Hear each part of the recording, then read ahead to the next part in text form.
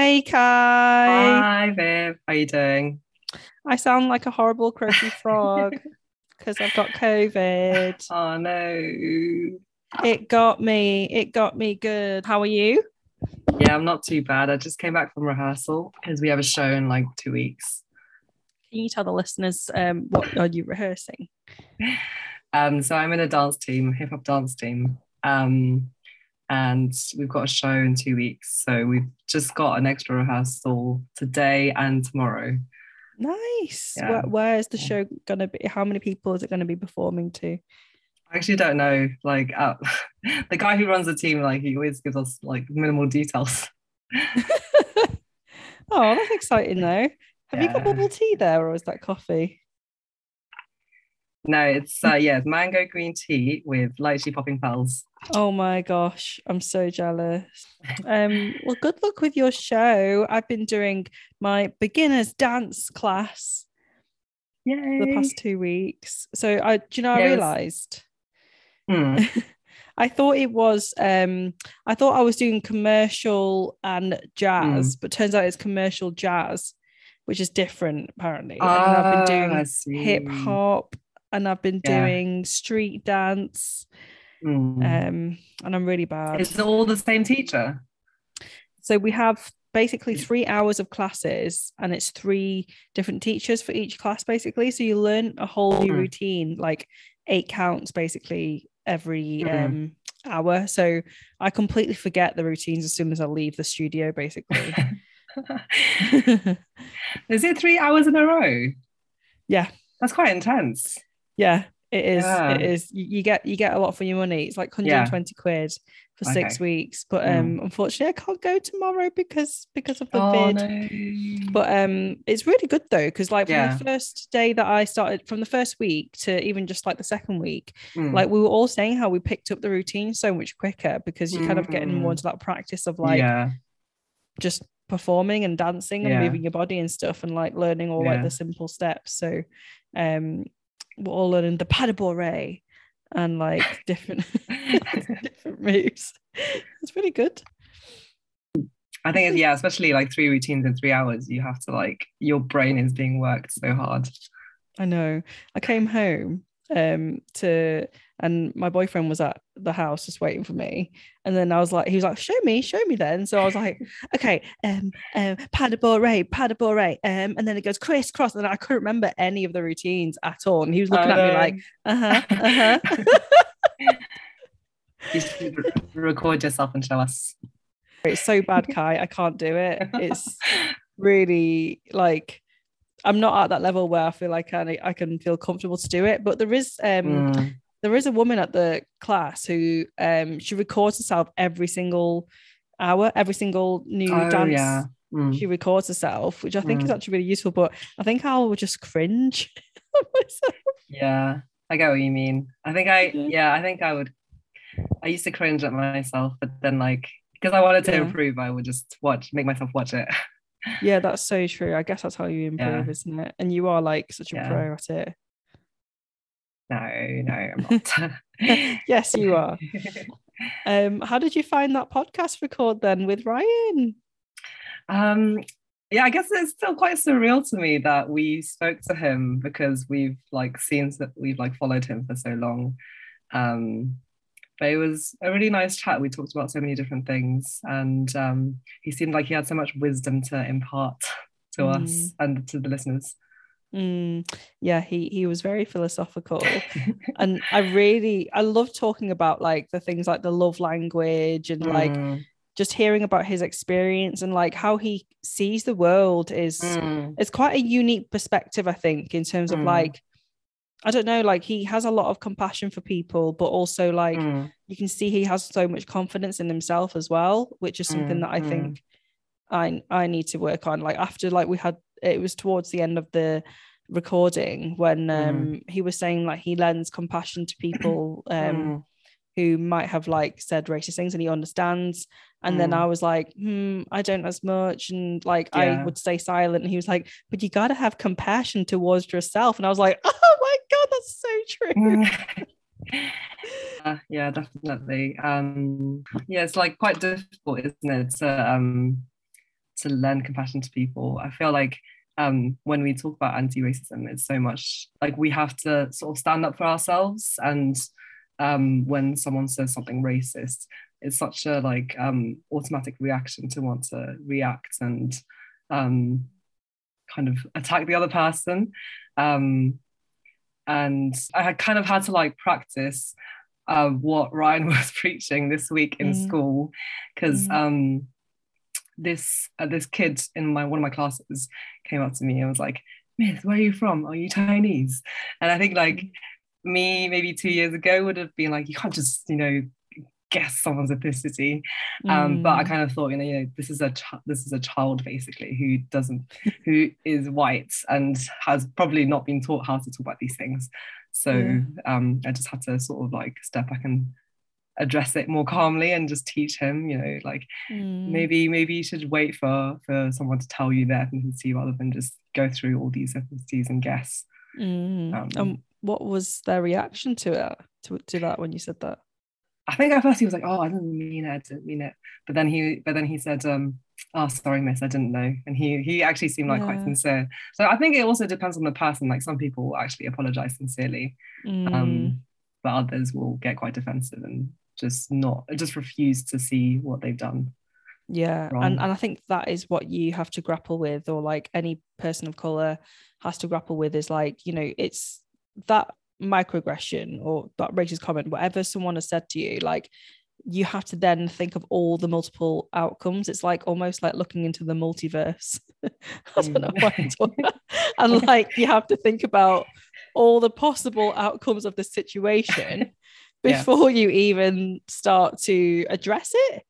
So like it's no wonder that it's like it's a self-preservation technique. And I listened to this in a podcast recently about like how when someone has said something racist, like if you don't say anything, it's you trying to preserve your energy in your space because of your lived experience, because we've been through stuff like that so many times that we know that it could go one of two ways. And it's also not wrong to do that as well. If you just decide, you know what, I just don't have the energy for this today. And like I think there's been stuff shared around Serena and Venus Williams where there was a racist comment made about them, and they were like shown on TV, and there was like a meme going around of them like smiling through their teeth basically and not saying anything. And I think that like completely encapsulates just how so many people must feel just existing in this world basically. So yeah, it's quite it was really interesting. And like he was so like like I don't know, I feel like he gave me a lot of hope after that, because after just like hearing so much on the news about hate crimes towards so many different communities, you just feel a bit helpless. But then the way that he was talking about how people are actually just kind in the world, like I think that's so true. It is so true. And what you said about him having quite a lot of confidence, you could tell like he's been on quite a journey with his own identity, because he talked about how when he was younger he didn't know any Black and Asian people, only his brother. Through his acting work he was able to I guess embrace his identity a lot more, and you could see that journey that he's been on. Yeah, it's amazing. And I wish we kept on recording, because I loved the chat that you both had at the end. Do you want to share to the listeners a sneaky behind the scenes chat? Yeah, so it was actually because you tried to you told him all about my past, and everything all the details of my past. How I went to Berkeley in California, and he went to Berkeley as well for his undergrad, and we sort of connected over that, because he also asked me sort of if I danced there, because there's quite a strong dance community in California, and that's actually where I started dancing. And then he says something like, "Oh, Kai seems really wise," and then I was like, "She She is. She teaches that old language, that old language, Latin. Yeah. Yeah, I thought that was really cool though, and the fact that like we could talk about the dancing stuff as well. I wonder whether he did that too. He didn't say, did he? Whether he was part of that community as well? No, he didn't say anything about that. We'll need to find out. Did he follow you on Instagram? I haven't followed him yet. It feels awkward. Wait, what? You don't follow him? Because I also sorry. I haven't messaged him because he told us to message him, right? Yeah. So yeah, I haven't done that yet. Oh right, yeah. I did it straight away. I was so I've actually deleted my Instagram app. Oh, have you? I've deleted my Instagram app. Yeah, it was just too overwhelming last year, and since sort of January, I've stopped using it. Because I was following like 2,000 like social justice accounts and friends, and it was just too much. Yeah. Oh, that's fair enough. Oh, okay then. Yeah. So you're probably not seeing like the Be Seen stuff that we share in our WhatsApp group and stuff like that, but that's okay. I think WhatsApp, just not Instagram. I mean on Instagram, sorry, on the Instagram group. Oh right. I log in every now and then, but it's kind of rare. Maybe I need to log in to check that and also to message Ryan. Do you know what? Don't do it. Like I deleted TikTok last week and then I just re-downloaded it on Friday after my devastating news of getting COVID. And like I realized how throughout the week of not having it, I was on my phone so much to almost like overcompensate for not being on it, kind of thing. Like I think it's a very, very healthy decision to take a break and not be on these Instagram, these social media platforms, because what do you actually miss out on? Like probably not that much. I do feel like I miss out on a lot of news because I used to get a lot of news from Instagram, news that are not really covered in mainstream media. Yeah. And just all the discussions, I guess, about things going on. Yeah, that's true. But I guess if it was that important, you'll know about it eventually. Someone will tell you about it. Well, yeah, it was a really, really, really great discussion. I felt quite nervous beforehand, and I think you can kind of hear it in my I can hear it when I was editing the podcast back. I don't know why, but I think it's because I hadn't also interviewed someone that I hadn't known before. Like we've been interviewing a lot of our friends or like chatting with just the Be Seen core team people. So it was quite nice to be able to do something like that again and push the envelope. I think also we didn't realize that we were going to record that soon because we got the times a bit mixed up. That was my fault. And so we had to jump on really quickly. Oh my god! Thank God that Zoom gives you the notification, because I saw it said that he signed in and like he's based in LA, we're based in the UK. I had to jump on and be like, hi Ryan, we actually thought we'd do this a bit later on, but we're happy to jump on now. But it worked out well and he was really nice about it. He was super nice guy. I really want to see him in more TV stuff. Yeah, definitely. And speaking Mandarin as well. Yeah, that's super cool. I kind of wish we flexed a bit of Mandarin with him. We should have. Well, you flex Mandarin. I would have just been like, 对不起，我的中文不好. That's more than what I can say in Cantonese. But he's like proper like fluent, isn't he?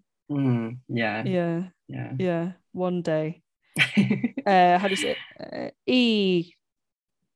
Day. Oh, 一天. I don't know if that's the right phrase for it. Yeah. Probably not. Well, I hope the listeners enjoy listening to this week's episode with myself and Kai. Yay. Thanks, everyone. Yeah, thank you.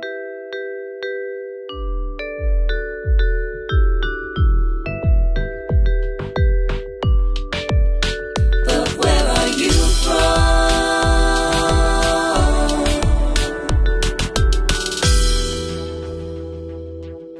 So thank thank you, Ryan, for joining. But where are you from?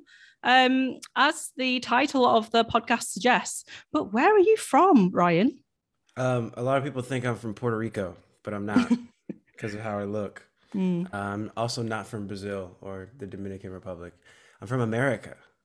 I'm from America. America. I'm from Los Angeles. You guys say Los Angeles? Los You guys say Angeles. Los Or Angeles. LA. I'm from LA. Born and raised in San Marino, which is a predominantly Asian and white neighborhood. Yeah, it's funny because like I understand that, you know, the question, but where are you really from? Mhm. Is like if you it comes from people who don't think that you are supposed to be where you're from, you know? Yep. And I may get that in a way that's different from you, but I still kind of understand the question because, you know, I have family that's, you know, Chinese. I got family who's mixed hmm and doesn't really look the stereotypical version of American that these Mm. stereotypical Americans want you to look. So it's a funny question.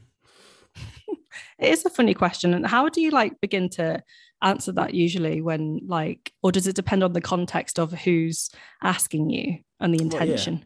it always depends on the context, but I don't know. I always make a joke of it always. Like Mm, I always use humor. I think also humor like really lets people's guards down, you know. yeah. Mm. Mm, I don't like initially turning things into an argument. It's funny, I had a conversation with my friend the other day about social media and how a lot of people wouldn't be saying anything. They wouldn't hmm say these things to your face. hmm It's interesting. I try to make sure that the way I use social media, and I'm not perfect, I'm human. It doesn't always Yeah. work. I try to, you know, remind myself, would I say this to this person's face? Would I treat this person this way if they were right in front of me? You know, and the answer is no when there's animosity. Mm, So I have to take a deep breath and like really, you know, either use humor or just be like, hey, I know where you're coming from. Here's where I'm coming from. There's no yeah. beef. I'm just telling you my experience. Now, if that person continues to say or says Yeah. something racist, it's like, well, then I shouldn't even be talking to you in the first place. This isn't worth Yeah. my time, you hmm know? And Yeah. it's going to take me down a dark hole that, you know, I've gone Mm. down before and I know where that goes, you know? Totally. I feel you on that. I think my therapist says that I use humor a lot because I'm avoidant in feeling real emotions. But I Mm. also think so I saw this meme which was like, so what you're trying to tell me is that you think I'm funny. But Yeah. Yeah, right? Like, but here's the thing. I feel like it's not a black and white thing. mm, Humor can be utilized to heal yourself. hmm And humor also can be used to call out the hypocrisy and the insanity of the situation.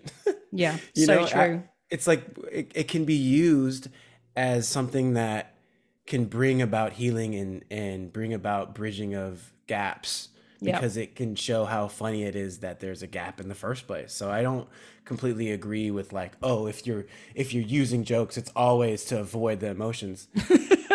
Laughter and joy is an emotion. You know what I mean? Yeah.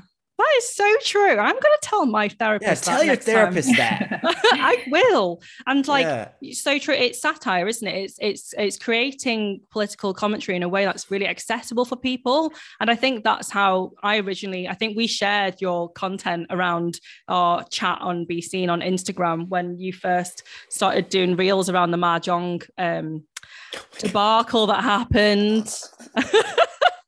And we were like, this Yeah. is hilarious. Yeah. Yeah. The audacity of these people to like take our culture and like Mhm. have the nerve to say.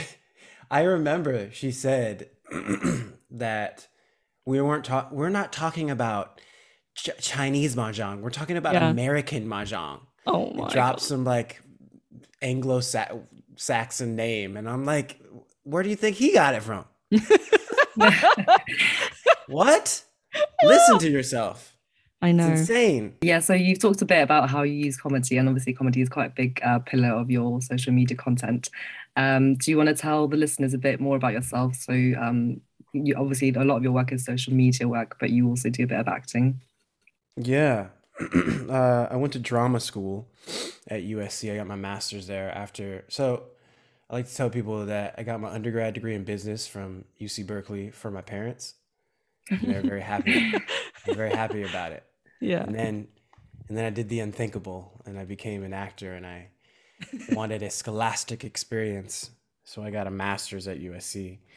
I think at USC it really helped me dive into who I really am as opposed to who I want to show to people that I am. You know, that's all the scars, that's all the trauma, and not reliving it, but like revisiting it so that I could heal from it. I think what came about is like almost an intolerance to pretending to be somebody that I'm not, and a constant investigation of self-expression and sort of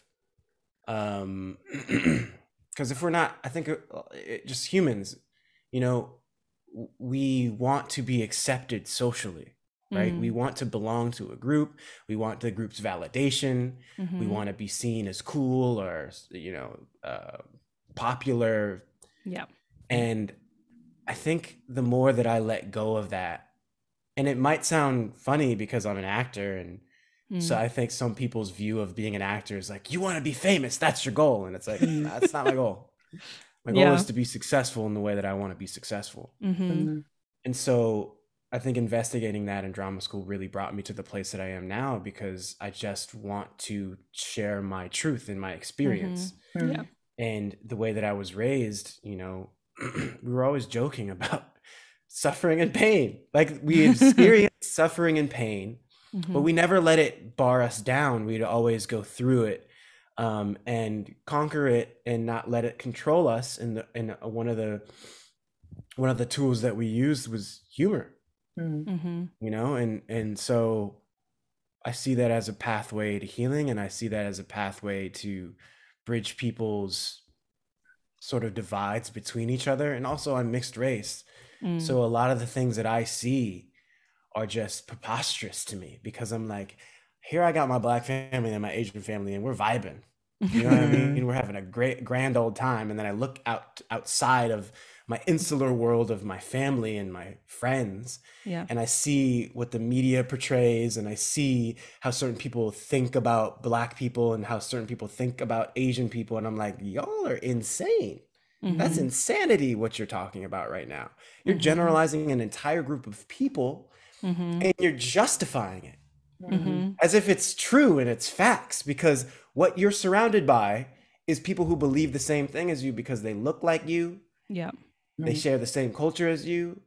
I don't know, they smell like you. You just have all the similarities, and you don't have any sort of understanding of what's outside of that insular world. Totally. My insular world is like the UN, you know? Everyone's represented. So I'm like, oh, I see the humanity of these people. Yeah. It's easier for me. And maybe I'm privileged in that sense that I was born into a family that was mixed. Yeah. But when I look out into the world, I see people in these factions believing these things that just aren't true, and looking in as an outsider and judging these groups when they have no idea who these people are from a human perspective. Yeah, you're so right. It boils down to just wanting to be seen for your humanity, like the whole sense of who you are. And I think I saw a lot of your content around the Stop Asian Hate movement, and you shared really important thinking around like providing solidarity between both Black and Asian communities. And do you think like your identity motivates you into like sharing this type of content? Yeah. I think for a very long period, well, the majority of my life, 95% of it, I didn't say anything. Yeah. I just held it all in. I just held it all in, and I didn't share how I was feeling, and I allowed other people to sort of tell me how I was feeling, you know, and also there was no one sort of that understood how I was feeling, because I didn't know anyone who's Black and Asian other than, you know, my brother. You know, and we're sort of on our little island trying to figure it out in our own different ways. But there's no other Malaysians or Black and Asian people that we can be like, hey, do you ever feel this way? Do you ever think about these things? There wasn't a community to talk Yeah. about this with. I didn't find that community until like a year and a half ago, Yep. Yeah. Yeah. you know? So Mm. on the internet, Same. and now some of them are real Yeah. friends in real life. So like I think in the beginning when I first started sharing content and expressing Mhm. myself, I was like very, very trepidatious and very Mhm. fearful that like people would just like speak down to me like they always had in my life, Mm. or tell me that what I'm feeling isn't valid in their own sort of like sometimes scholastic educated way, you know? And then I'd just shut up. But like it got to a point where I just couldn't anymore. And I had to say how I felt, and I had to say it in my own way. And Mhm. then people followed me and supported me. I didn't think that was going to happen. I really didn't think that was going to happen. What I thought was going to happen was I was going to say how I really felt, Yeah. and people were going to shit on me. Mm. But at the end of the day, I'd be like, well, I said how I really felt. Yeah. Yeah. I didn't think that it would be a continued thing. I thought it would be like a Mm. one and done. Yeah. Every time I felt, every time it got to a boiling point, I would just say what I needed to say, and then people would shit on me, Yep. and I'd be like, that hurts, but I said what I needed to say. And then I'd come back a year later and say the same. I didn't think that it would turn Yeah. into this. I didn't. Yeah, I really resonate with that as well. Like in terms of, we talked about this of not talking about our upbringing and like racism with our family. Like I never spoke about it with my family up until 2020 when we Mhm. started seeing all the attacks towards Asian people. And then we started sharing about like all the microaggressions and racist incidents that we experienced, and like actually providing the space for that. And it's just so weird because we've experienced that our whole lives, but we literally didn't talk about it up until 2020, 2 years Yeah. ago. Isn't that, Yeah. I'm 31 years old now, and I think that's wild that I've gone through Mhm. 30 years of my life without even mentioning racism once Mhm. to anyone. Yeah, it's kind of Yeah. insane. I mean, at this time, well, here's the thing: like Asian families, at least I'll speak for my Chinese family. We didn't talk about deep things. Mm. Did you do your homework? Did you get all A's? All right, you're doing what you should be doing. You got an A minus? Oh, you can't be doing that. You gotta get an A. Or A Did plus. you get A's? It's like, yeah, I did, and that's sort of like the standard, right? Like the standard is excellence, literally. Mm. Yeah. Yeah.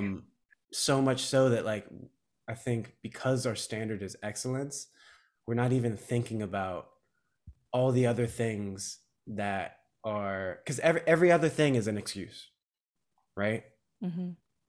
And honestly, I feel like the same thing that makes us strong is the same thing that can like make us have mental breakdowns and feel alone because we're not sharing these emotions, right? And I think there needs to be some sort of like cohabitation of those two things, of that drive for excellence, but that catering to your own self-worth and your self-love and your mental health. It's very important. And I think we're at that place. It's sad that like pain and suffering had to bring us here. Yeah. But I think the next step is to sort of, and here's my frustration as of late. Well, it's always been my frustration, is that like, yes, the Asian community is awakening to this pain and the suffering that we've always felt but never put onto words, right? I think the next step is to connect with other people of color that have been going through this too, you know, and have been expressing themselves, right? There's so much to learn and so much to find communion in with the Black community, the brown community, other people of color, you know, to be like, how did you survive this? Because this is crazy. Can you help us? You know, and I guarantee you they will say yes. You know what I mean? And I think that's sort of in my head is the next step, because I'm just seeing so much Asian excellence right now, so much Asian American excellence, you know, from my perspective in America. And I'm just like, but like, you know, we can do this together, right? Like this like crabs in a barrel thing just continues to repeat itself. Yeah. But what is the barrel and who are the crabs? Can we really think about this? You know what I mean? Like, why do we think? Yeah, like why do we think we need to like do this and push these other people down? Oh no, we're not talking to the Blacks because, you know, they didn't help us when we were. Now we're here, and now they're jealous of us. And it's like, no. Yeah. just can find the connection and rise together, because we already outnumber sort of the people that have always been in power. You know what I mean? And it's not even outnumbering in them. It's just like, look, we have collective power. Let's use it. Yeah, totally. That is such a powerful thing to say. And I feel like the American racial discourse is something that in the UK we're very have lots of similarities, but in a lot of ways we're politically very behind. Our communities are still very siloed from one another. Like if you think about even the term Asian American in America, it constitutes like East Asians and sometimes Southeast Asians too, and rarely South Asian people. But in the UK, the term Asian predominantly means or refers to South Asian communities and South Asian groups. And so the language is even different in itself. And like with that comes like, I think the silo of communities within the UK, and I'd love to be at that point where we are like working as a coalition together, like people of color together. But I feel like, I don't know about you, Kai, we are so far away from that in terms of the UK. I think because in the UK, well, firstly, in terms of East and Southeast Asian communities, we've only just, well, at least from my perspective, we've only just started sort of speaking up in terms of our issues. Because I guess in the UK, maybe issues faced by the Black communities and South Asian sort of are more spoken about. So I think that's like the first obstacle we need to overcome to be recognised as communities in the UK before we can even sort of work towards working together, I guess. Yeah. It's very complex, and I don't think we have all the answers, but I love that kind of the idea of that. And yeah, I think we're starting to see more of it now, especially with the likes of social media and being able to work together with other grassroots organizations that are similar to ours that represent the Black and brown community as well. We are seeing more of that, but I think we've still got a long way to go. So we want to talk more about you being an actor. You were in Dear White People, which I absolutely loved. I binged it all. And I felt like it was just a really accessible way of explaining how racism works. It was a brilliant show. How was that whole experience of working on Dear White People? I think it was so interesting because literally up until that point, you know, it was that's one of my first acting jobs out of school. Nice. Because it's only been like, you know, a few years since I graduated from drama school, but I was in the modeling industry and did commercial work for a long time before that. And I had never had someone who knew what to do with my hair that whole time until I came to Dear White People. And, you know, it's created by Justin Simien. He wrote it, you know, he's the head writer. And it spawned from the movie he created. And also like the experience of it was so amazing to be around people of color. Like it was all Black people, and the director was a Japanese man. So I'm just like, this is like it almost felt like otherworldly, because I'm like, this is way too coincidental for me. You know, like someone actually knows what to do with my hair. Yeah, they actually know how to fade and cut it and put the right products in it to curl it and lift it. And I'm like, what? I came to set with it already done, but you're like, oh, I like that, but we gonna switch it up, baby. We gonna do something else. I'm like, do what you want to do, because you know what you're doing. You know, I've had horror stories of people trying to, people that don't look like me trying to figure out my hair because they've never actually dealt with it before. But that experience was amazing. It showed me that this industry, you can make. And I think I'm privileged at a time to be coming up like this. I can make the career path that I want to make, right? I can say no to things. I can say yes to things. There are places that I feel like I can thrive in, and I don't have to take any job that comes my way. You know, I can be choosy. I have the ability to do that. And the subject matter, right? Like to be a part of a project that's talking about like the Black experience at basically an Ivy League, like top tier institution where you're like one of the few Black people of color there, and you're struggling to find your identity and your voice in your community. Like I can completely relate to that, you know? So it was kind of a experience that was a match to exactly how I was feeling in my experience. So I loved it. Yeah, another really cool show that we've seen that you were on was the morning show where you got to speak Mandarin, which Yeah. we found so cool. Was this written into the script or did you talk about it? Oh, it was written. And I was like, Yeah. ain't no way anyone else is gonna do that. There's no way. I'm like, who else could do this role? It has to be me. Yeah. You know? You were born for this role. Because it was written in Mandarin. And I'm like, Yeah. Are you gonna find another, because it said a Black British like reporter who speaks Mandarin. And I'm like, Oh, wow. Are you gonna find that somewhere else? Are you gonna find that somewhere else? So did you have a British accent then? I throughout? I did. Can you show us a bit, or is That's this it. like really like annoying to ask an actor? No, it's to put not. on, It's not annoying at all. That is like, that reminds me of like, what kind of London is that, Kai? Like South London. You know what Oh, kind wait, of here we London go. he is. He's out of my acting book. That's it's I called can't place it. it's called standard British. Look, it's rusty, Oh. okay? It's rusty. Rusty. That's not Rusty. bad though. That's not Yeah. bad. Yeah. And one of the main words that Americans try to say in a British way is water. Oh, water. Water. Mm. Water bottle. Water bottle. Water bottle. You could even amp it up by saying water bottle. Yeah. Water bottle. I you know the accent that I love is Coventry. Coventry. What? Coventry. Coventry. What? As in like wait, Coventry. Coventry as in isn't that in the middle? It's like the Birmingham. Midlands? Yeah, Isn't it Birmingham. Oh, Birmingham? Birmingham. It's a Birmingham. horrible accent. Birmingham. Birmingham. Birmingham. Can you place where my accent is from, Brian? I have no idea. Oh, I really? could Does it guess. just sound British? No. It's a little, I don't know. I'm not even gonna guess. Go I on, have go no on, idea. do it, do it, do it, do it. Do it. No, I don't know. So I say bath and grass, which Nice. is typically not grass. yeah, I You don't say grass. No, because I'm from the north. I'm from Manchester. If you've Oh heard of my it. God, I was gonna guess Manchester, but it would have been a lucky guess. It would have been an absolutely lucky guess. Oh, we never would have known. We never would have known. Yeah, no, I love accents. I just don't have a reason to do them because British actors are coming here and doing American accents. Americans that's aren't true. doing British Mm. accents and going to the UK.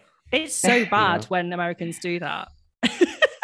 No It's offense. why? Wait, Americans go to the UK to act? Who Why was would it they do that? now? Oh no, it was what's the name? The show that came out on Netflix, Kirsten, what's her name? The woman in the street across the road who it was a parody of Oh, is that the Kirsten- person, Kristen Bell? Christian Bell, and she had a British accent at the beginning of the show, but she was kind of like mocking the British accent. But And it when I wasn't first even a good mocking? no, it was so bad. It was so Wow. bad. Wow. Yeah, I think you can just tell. Yeah, I wasn't. To be honest, I need to work on it. We need to watch the entire show to see how your British accent is. Did they teach Yeah. the British accent during your degree? No, because they had a yeah. Well, they tried to teach us everything, so it's just Yeah. like Mm. they try to teach you a little bit of everything so that you can learn on your own. I mean, I think that's what it is, but I don't know. Look, Americans don't really need to learn accents because, like, Yeah. I remember. So my very first job was this Shonda Rhimes show called For the People, and I got to work with Reggae Jean Page, who is from Bridgerton, the guy who we look like each other, Bridgerton guy. Nice. And he did an American accent, a flawless American accent the whole time. Yeah. And then it wasn't until like later when we're sitting down and holding before we're about to do our scene, and I'm like, "Where are you from?" He's like, Mm. "Well, I'm from the UK." I'm like, "What? Why do you wait?" He's like, "Oh, I just do this accent the whole day till I Mm. go home so that I don't like slip up and I don't say Yeah. a word wrong or say it in a British accent. I just stay in it." Yeah. Like, wow, that's It's really smart. That's amazing. But he told me, because I was jokingly said, like, why do you guys come over here and take our roles? And he's like, because we don't have any roles there. You guys got 400 million people in a gigantic industry and all these projects. We come here to get the work because the work is here. You're not gonna go to the UK. I'm like, okay, that's very true. It's very true. That is so true. Do you know where Benedict Wong is from, the Marvel actor who plays Wong in the Marvel movies? Don't tell me is he American? He's not American, is he? No, he's not. Okay, do you know where he's from? No, I have no idea. He's from my neck of the woods. He's from around Manchester. Yeah, so his accent sounds like mine. Wow. I know. I didn't know this until very recently myself. The first time I heard an Asian person speak in a British accent was Cho Chang. Yes. And even then, that's Scottish. It's not even British. Oh, she has a Scottish accent? She's Scottish. That's even wilder, I guess, because there's less Scots to get representation than Brits. Yeah, the Scottish are gonna hate my Scottish impression. Scottish. Man, and now I just want to study accents all day. Obviously, we just talked about you speaking Mandarin, and we've seen a lot of content about you going to Chinese school as well. Yeah. We also really like the content that you share about your parents, and we saw that you talked about how it took some time for your Chinese family and your Black family to become like accepting of each other. Do you remember ever talking about these things as a family, or was it every day? Like every single day, every time I talk to my parents and my family, we talk about it all the time. I think my dad sort of entering this like Chinese space with my mom's family. I think it really showed them and also showed him like how two cultures that seemingly are completely different than each other can cohabitate, and not only cohabitate but also thrive and sort of take the best parts of each other and sort of form like this obviously a family, but this collective of people that are different but like love each other, you know, and can laugh about certain things, you know, that maybe they never even thought they could connect upon. My dad's a jokester. And he's very direct. And he talks about emotional things, and he's affectionate, and I think that's something that my mom's family they didn't express it that way. You know, I wouldn't say that they weren't affectionate, they just showed it in different ways, you know. They cut you fruit and gave it to you, you know, and that's how they showed love. And it's crazy for me because I have like the best of both worlds. Like I can understand that, like, even though my mom doesn't necessarily say it in the way that my dad does, or my dad doesn't do it in the ways that my mom does, that they both love me like with their whole heart completely. And that there's a lot of miscommunication that can happen when you try to sort of make people love you in the way that you want them to love you. You know? Yeah, that's so true. Like when I think about when I talk about how my parents express love to me, like, and I'll say things like, oh, we like used to live, we used to stay with the takeaway on Friday nights and Saturday nights, and my parents would be working downstairs, and like they just leave us alone for like 6 hours. And like to anyone else that sounds really like they're abusive, they're neglecting you, but like we loved it, and like we knew that they were like working hard for us. And like my mum would leave like some like fried chicken wings like at the bottom of the stairs for us because she was so busy she couldn't even run upstairs to like give us the food. But there was never like a loss. We never doubted that they never loved us ever. Even though my dad, I don't think he ever said it like once, like, and we would like try to force him to say it. We'd be like, come on dad, say I love you, and he'd be like, heh, heh, heh. Like he just never knew what to say. No, my grandpa didn't really either until sort of like me and my brother were born into this now mixed race family, and you know, my dad's always telling me he loves me, and my grandpa was like, oh, you know, we love you, right? It's like, whoa, what? And my grandma says it all the time. Aww. So it's like, but that wasn't always the case, right? I think but even with saying that, it's like I would still think my grandma loves me if she didn't say it. Yeah, of course. Pick my totally. boogers when I was a kid. Like, look, Yeah, that's love. that's love right What more there. do you need? I Suck think them out from. yeah, I think a lot of Asian love is action based. Totally. Yeah, yeah. And Yeah. and you know what they say actions speak louder than words, and you know a lot of times that's Mm. true. Yeah. Like I could always count on my mom to Yeah. do the things. Yeah. right? Yeah. And Yeah. my dad's there. He does the things too, but he's like, hey, listen, son, you know I love you, right? And you did a great job out there, and you know, like the positive affirmations. Can't relate. Yeah. I was like, I feel like, you know, I was very privileged in the sense that I had both of those growing up. You know? How do you think that's like affected how you express love now? Like, have you ever taken the love languages quiz before? Yeah, no, I'm words of affirmation and quality time, or quality time and words of affirmation. Ah, Just kind of funny after I said like I got all the affirmation I needed as a kid. No, I mine's acts of service, which I think checks out like with how my Yeah. parents raised us. Like even now, like my mum has adapted to more like, I guess, like Western mentality of saying love you. But like it was so weird. Like I got a text from her yesterday saying love you, and then I cringed. I actually went because I was just like, this is so weird. I'm not used to this at all. And then I had to like force myself to like write back love you too, mum, because I clearly do, but I struggled. Yeah. It was hard. Yeah. My sisters and I, we cringe when we see our parents like show affection towards each other, because when we were growing up, it was, they didn't really do that. Wow. Yeah. So people change. People do change. Yeah.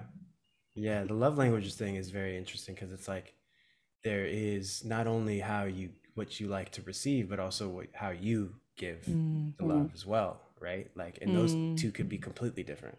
You know? I think like the way that I give it is acts of service, right? But the way that I like to receive it is words of affirmation. Yeah. And sort of just like, and maybe not even, because words of affirmation is not at the top, quality time is at the top. I'd like to just spend time, like quality time, without sort of like the words aren't really necessary, the acts aren't really necessary. It's just like we're good, just spend time. Yeah. This is so good. I rarely come across men who have done this test before and know they're giving and receiving love languages. I feel like this is usually like stuff that like women talk about, or like really? That's so interesting. That's so interesting. It is really interesting, isn't it? All the men that I have ever dated, I asked them to do that test. They do the love language test, the Myers-Briggs test, and what else? Any other psychological personality test. The Myers-Briggs, I know that one too. Yeah, I know that one too. It's fascinating. Very, very well. I don't know if it's because I'm an artist. It might have something to do with it. But also I just don't have like I have a very like low tolerance for men that are ridiculous. Toxic men. In my opinion, like I just won't associate or spend any time with them. So it's just like, I don't know. I don't and it's been so long that like my view of the men, the men that I surround myself with is how I see men. Yeah. And then there's this whole other sect of men that I'm constantly reminded are probably the majority of men. You know what I mean? But I'm so far away from that because I have my own core group of people, that core group of men that respect women, which is not that hard. That like, that's sort of like my influence on a day-to-day basis, you know? That's good to hear. We need more of that. Moving a little bit away from family, just talking about social media. Obviously we see quite a lot of sometimes quite serious content from you as well. How is your relationship with these platforms? Do you feel like you need to put up boundaries when engaging with people online? Yes. Yes. I had a long talk with my best friend last night, and she was just like, you know, you don't have to read the comments, man. Say what you need to say, and just she's like, post and go. Mm. Post Yeah. and go. Yeah. And like I do like but the sad part about it is like, listen, 95% of the comments are positive, Mm. you know, but then there's that 5% that just like can keep me up at night and can make me think that I need to convert them or like convince them Mm. of Yeah. my humanity, and I don't need to, and I don't need to let them have sort of that emotional control over me, because I'm just saying what I'm saying. I said what I needed to say. What else is there for me to say? And you know, I don't know if you've seen The Social Dilemma on Netflix. It's this Yeah. very, very dark. Yeah, you've seen it. It just basically tells the tale of like how social media is literally designed to make us addicted to it. And these companies have ignored sort of the mental health risks that are very real, and the suicide rate that has been climbing alongside the development of social media in teens and just people of all ages. So like I'm very wary of that too. And so sometimes I'll be like, I need to take a break, or sometimes I need to not say, I don't want to really say the very because there's oh god, the most recent thing that I posted got flack in ways that I tore me apart, kind of, because I'm like, a lot of the comments were talking to me as if I wasn't an Asian, as if my suffering is not an Asian suffering, and it's and they're insinuating that like I don't understand what that feels like, as if Asian people aren't my people, right? That as if I have chosen a side and I care more about the other. And I'm like, where are you getting this from? Yeah. Are you getting this from the way that I look, or the way that you think I look, or from my skin color? Like, where is this coming from? Would you be saying this to a person that looks Asian to you? Yeah, exactly. Like, you're telling on yourself to me, but you don't even know that you're doing this. Yeah, And totally. and they will fight tooth and nail to say like, I'm not insinuating that, I'm not putting you down, I'm not speaking down to you. And it's like, yeah, well, am I ever going to convince you that you are? What's the point of even having this conversation with you? It's the same as saying, oh, I'm not racist, but da da da. And then, you know, the way it sounds like they're looking at things from a very binary perspective, as if Asian people can only exist to look one way. It's kind of hilarious, because there's one person that said like, you know, why are you talking about the racist comments from Asian people? You should be focusing on sort of like, you know, the attacks. And I'm like, I am focusing on the attacks, but I'm not gonna let just racism slide. They're like, we are in pain. The Asian community, he's speaking as an Asian person, we are in pain. Like, why are you talking about the racist comments when we are in pain? I'm like, well, I'm in pain, and these racist comments are also affecting me because I'm Asian and Black. So like, are you defending the racism that's being said? Because that's ridiculous to me. Oh, because they're in pain, because we're in pain, they should be able to say these racist things. No. Yeah, absolutely, 100% no. It's also so dehumanizing to almost like use you as like a mouthpiece for every single issue that exists within both communities. Like, it's impossible for you to represent everything and talk about everything. You are literally one person. I think they forget that. They see you as a public profile as opposed to a human being who just exists. You can exist to enjoy life, and you don't have to just talk. You don't have to talk about any of these things. Exactly. I really don't have. I have to remind myself of that too. I don't have to say anything. You literally could just share. I literally don't have to say day. anything. I could, I could just say some funny stuff that has nothing to do with any of this. Exactly. Another thing was, you know, this woman kept saying like, you need to understand that like, as an Asian person, like, I've had Asian friends who have been robbed by Black people and mugged by Black people and yada. And I'm like, I have Black friends and Asian friends who have been mugged by Black people. Yeah. Like, what are you actually saying here? Yeah. Yeah. Please tell me what you are actually saying, because what I'm hearing is that you're racist. I just keep hearing it. Yeah. You know what I mean? And like, I don't I do get it. I get why she thinks that what she's saying makes sense. I get it, but it's still racist Totally. at Yeah. the end of the day. So It's I think yeah. that's the major frustration that I have is like, I can't solve it. I can't.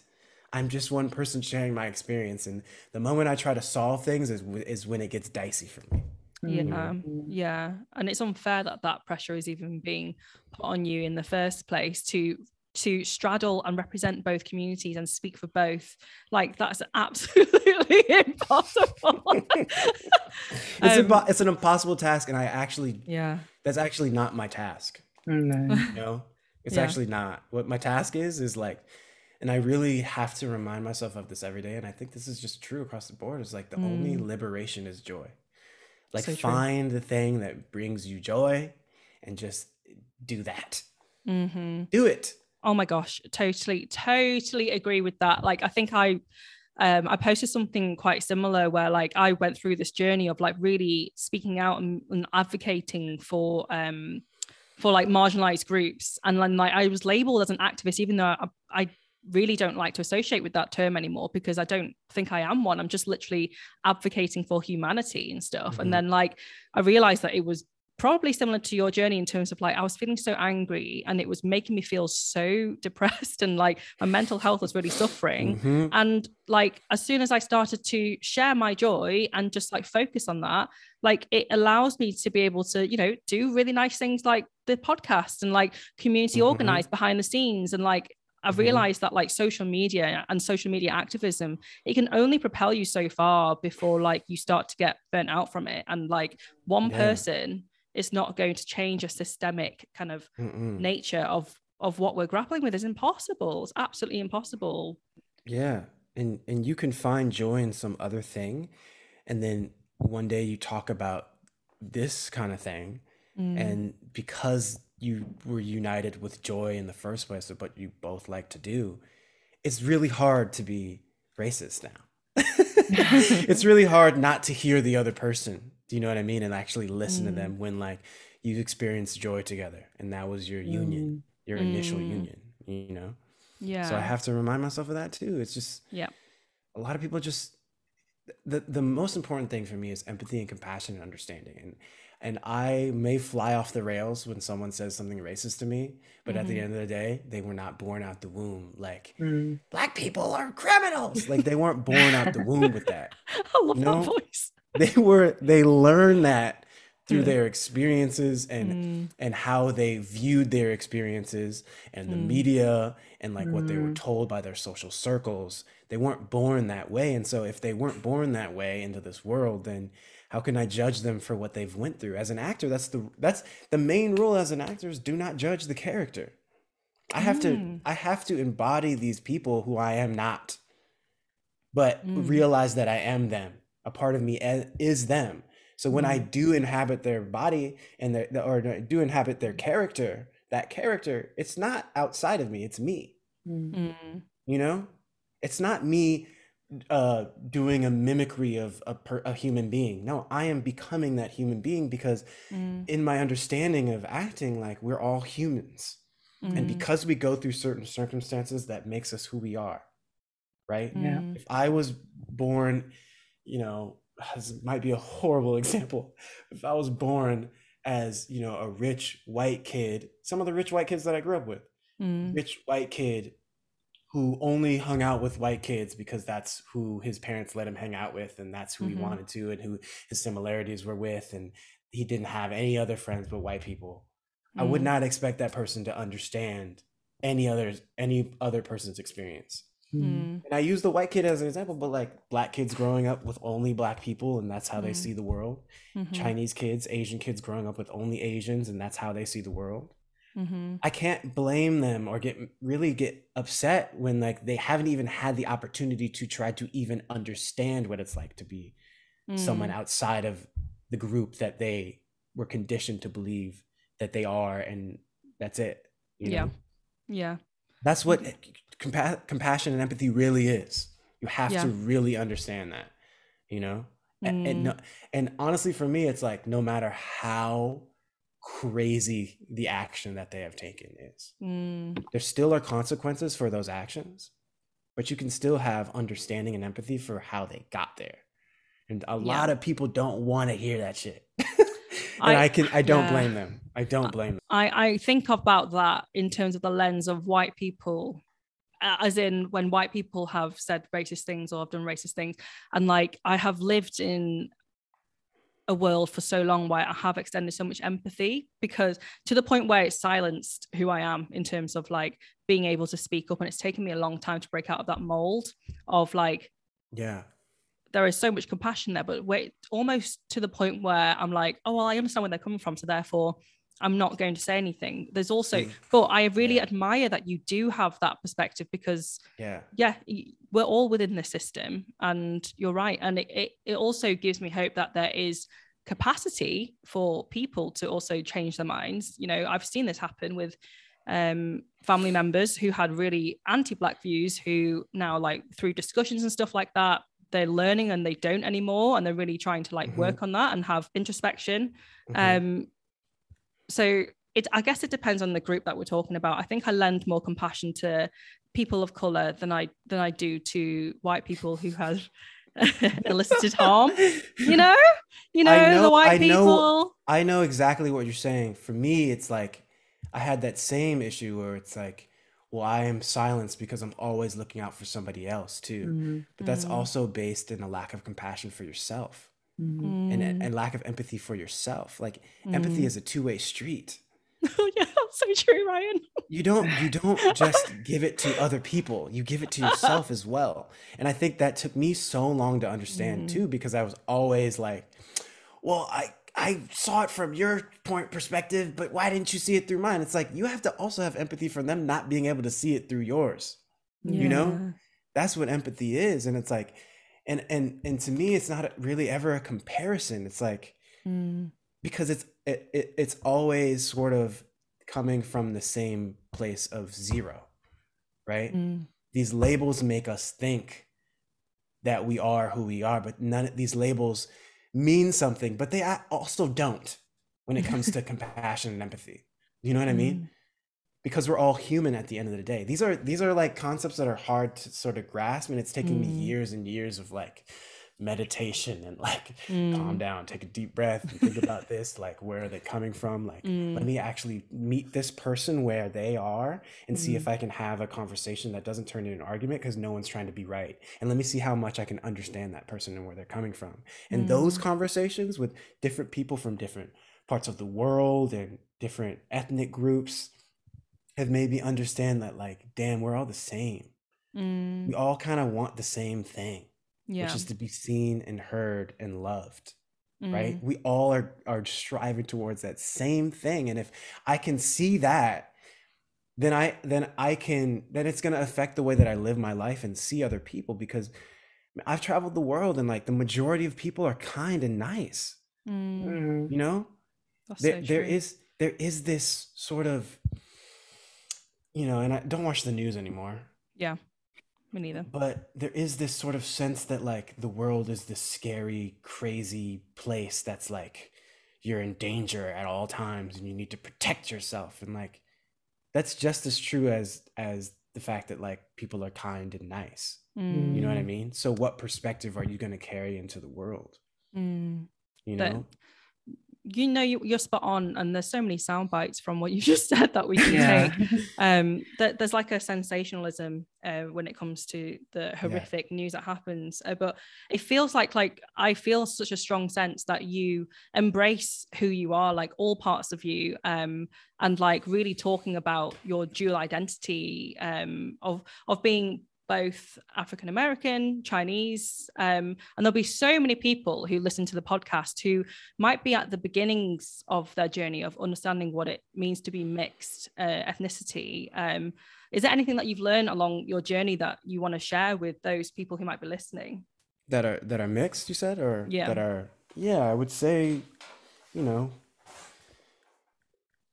Well, it took me finally embracing both parts fully to understand that that doesn't define who I am. You know, that like you can do and be whoever you want to be, you know. I think but first you have to understand that like all these things, all these people, all these opinions, all these rules in quotations of how you have to act because of how you look and what your ethnic makeup is are all bullshit. It's all bullshit at the end of the day, right? You're not governed by other people's opinions of you. You're not governed by your desire to be liked by people. You have to find what drives you internally, what your passion is and what you want to do and share with the world, emanating from the inside out, not the outside in, because the outside in can be a prison. It can be an absolute prison. And you can, I think, there was always this feeling that that something was wrong, but I couldn't put words on it and I couldn't really express it because I was just crippled with the fear. And what I realized was the fear of what people might think about me. And I won't say I completely eradicated that fear, but I've achieved new normals along the way. When I first started posting content, I would literally almost have panic attacks. Because my anxiety was so high, because I'm saying something I've never said before. And this might come across as controversial to people, and I don't know what they're going to say. Am I going to be canceled? And then I'm just like, I'm going to say it anyway. Click the button. Run. Yeah, and run, and then hide in the corner and hope the world doesn't end. And the world didn't end, and the world continues not to end as I continue to express myself. So it's really that. Like, it feels like the end of the world. It feels so scary and terrifying. It's like the first time I got on stage to do my first play in drama school, because I didn't have any acting experience before that. Your legs are shaking and you're behind the curtain. And I did so much rehearsals, but I don't remember my lines. What are my lines? I don't know my lines. Curtains open. Now is the winter of our discontent. Like, it just kicks in because now you have to do it. You know what I mean? When it becomes a necessity, when it becomes like, this is too much, I have to express myself. That's the best place to be. But and then you'll look back and be like, damn, I was really shaking and like making a fool of myself and like tearing up. Like, I don't want to go on stage. Please don't make me go on stage. Teacher, I don't want to do this. I never want to sign up for this.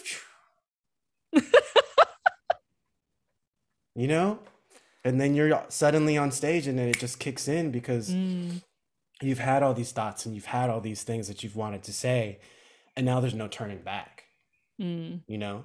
I think that's the position that people have to put themselves in, and it's hard, and it takes courage, and it takes bravery, and it takes, going against basically what you've learned your whole life not to do.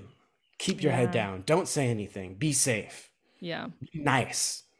And look, you'll fumble a bunch, and maybe you might say the wrong thing, and you might hurt someone and stuff like that, but just have compassion for yourself and understand that you're on this journey.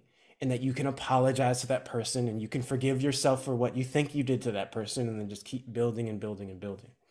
I hope I answered the question. I don't know, to be honest, but there's some beautiful analogies there. All the world's a stage and whatever. Like, I really like that. It's really inspiring. I think we're going to end the segment by playing a game of Would You Rather. Okay. So these are quick fire ones. So we want you to kind of like, Izzy and I will take it in turns to ask the questions. So first one, would you rather eat nothing but rice or noodles for the rest of your life? So one or the other. Quick. I thought, okay. What did you say? Rice. Kai is team rice, but I'm team noodles. I couldn't imagine not having rice in my life. Like, I can't imagine. Like, there are times where there are like dishes on the table.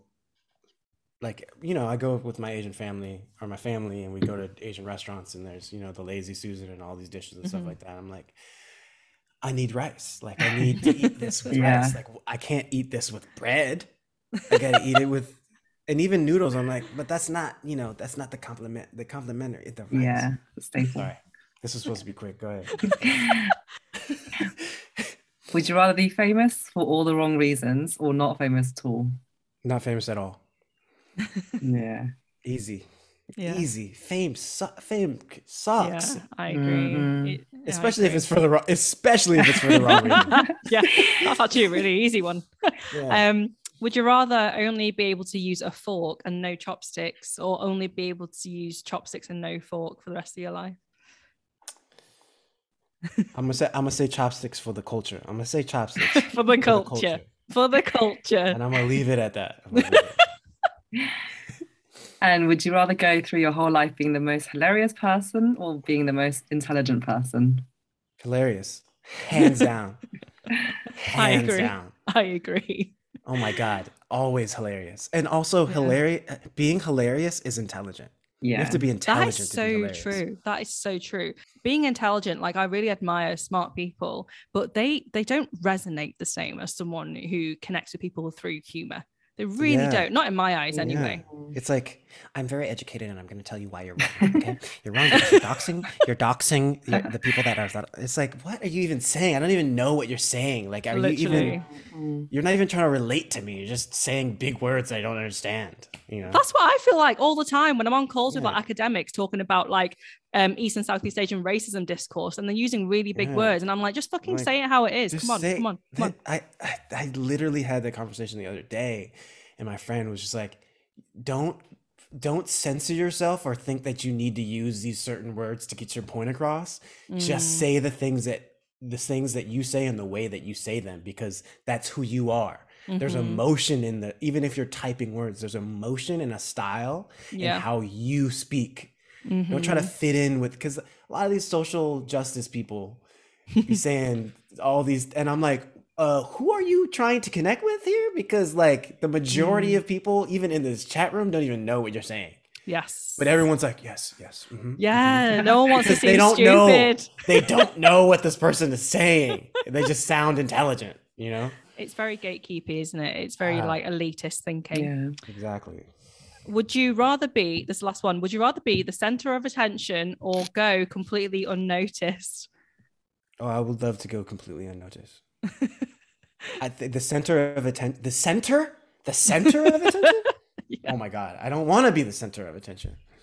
You know what I mean? Like, I want your attention, and I want your attention, and maybe yours at different times, so I can really talk and connect with you. But the center of attention. I know I'm an actor, and like, Just but about like to I say don't.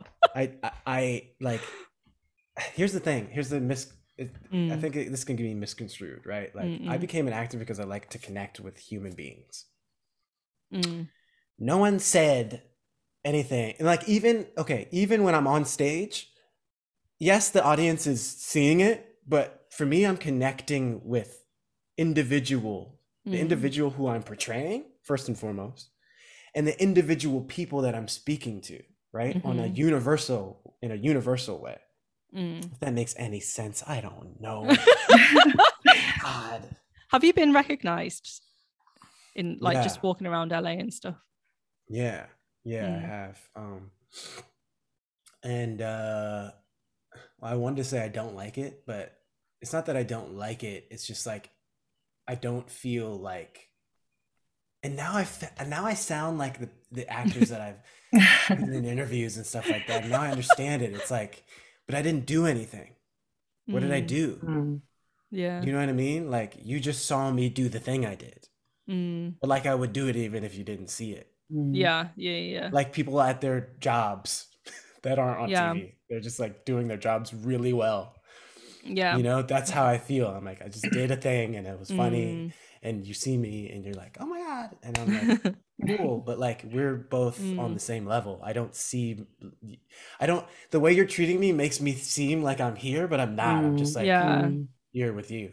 You know? Yeah. It's that idea of like the parasocial dynamics of like people who are famous and like their fans, and how like that dynamic will never be equal because they have perceived you to be in a certain way, Yeah. and you don't know who they are, but they No. think they know a lot about you from either Yeah. your social media presence or from your acting. Yeah. So I can imagine it's a strange like position to be put in terms of like, you put me on a Yeah. pedestal but you don't even know me. I think it's funny too, because I'm like, I try to make that not happen when I meet people Mm. that recognize me in the street. Mm. And I think they're kind of caught off guard by it too. Yeah. Because I'm not like, yeah, thanks. Yeah. Thanks.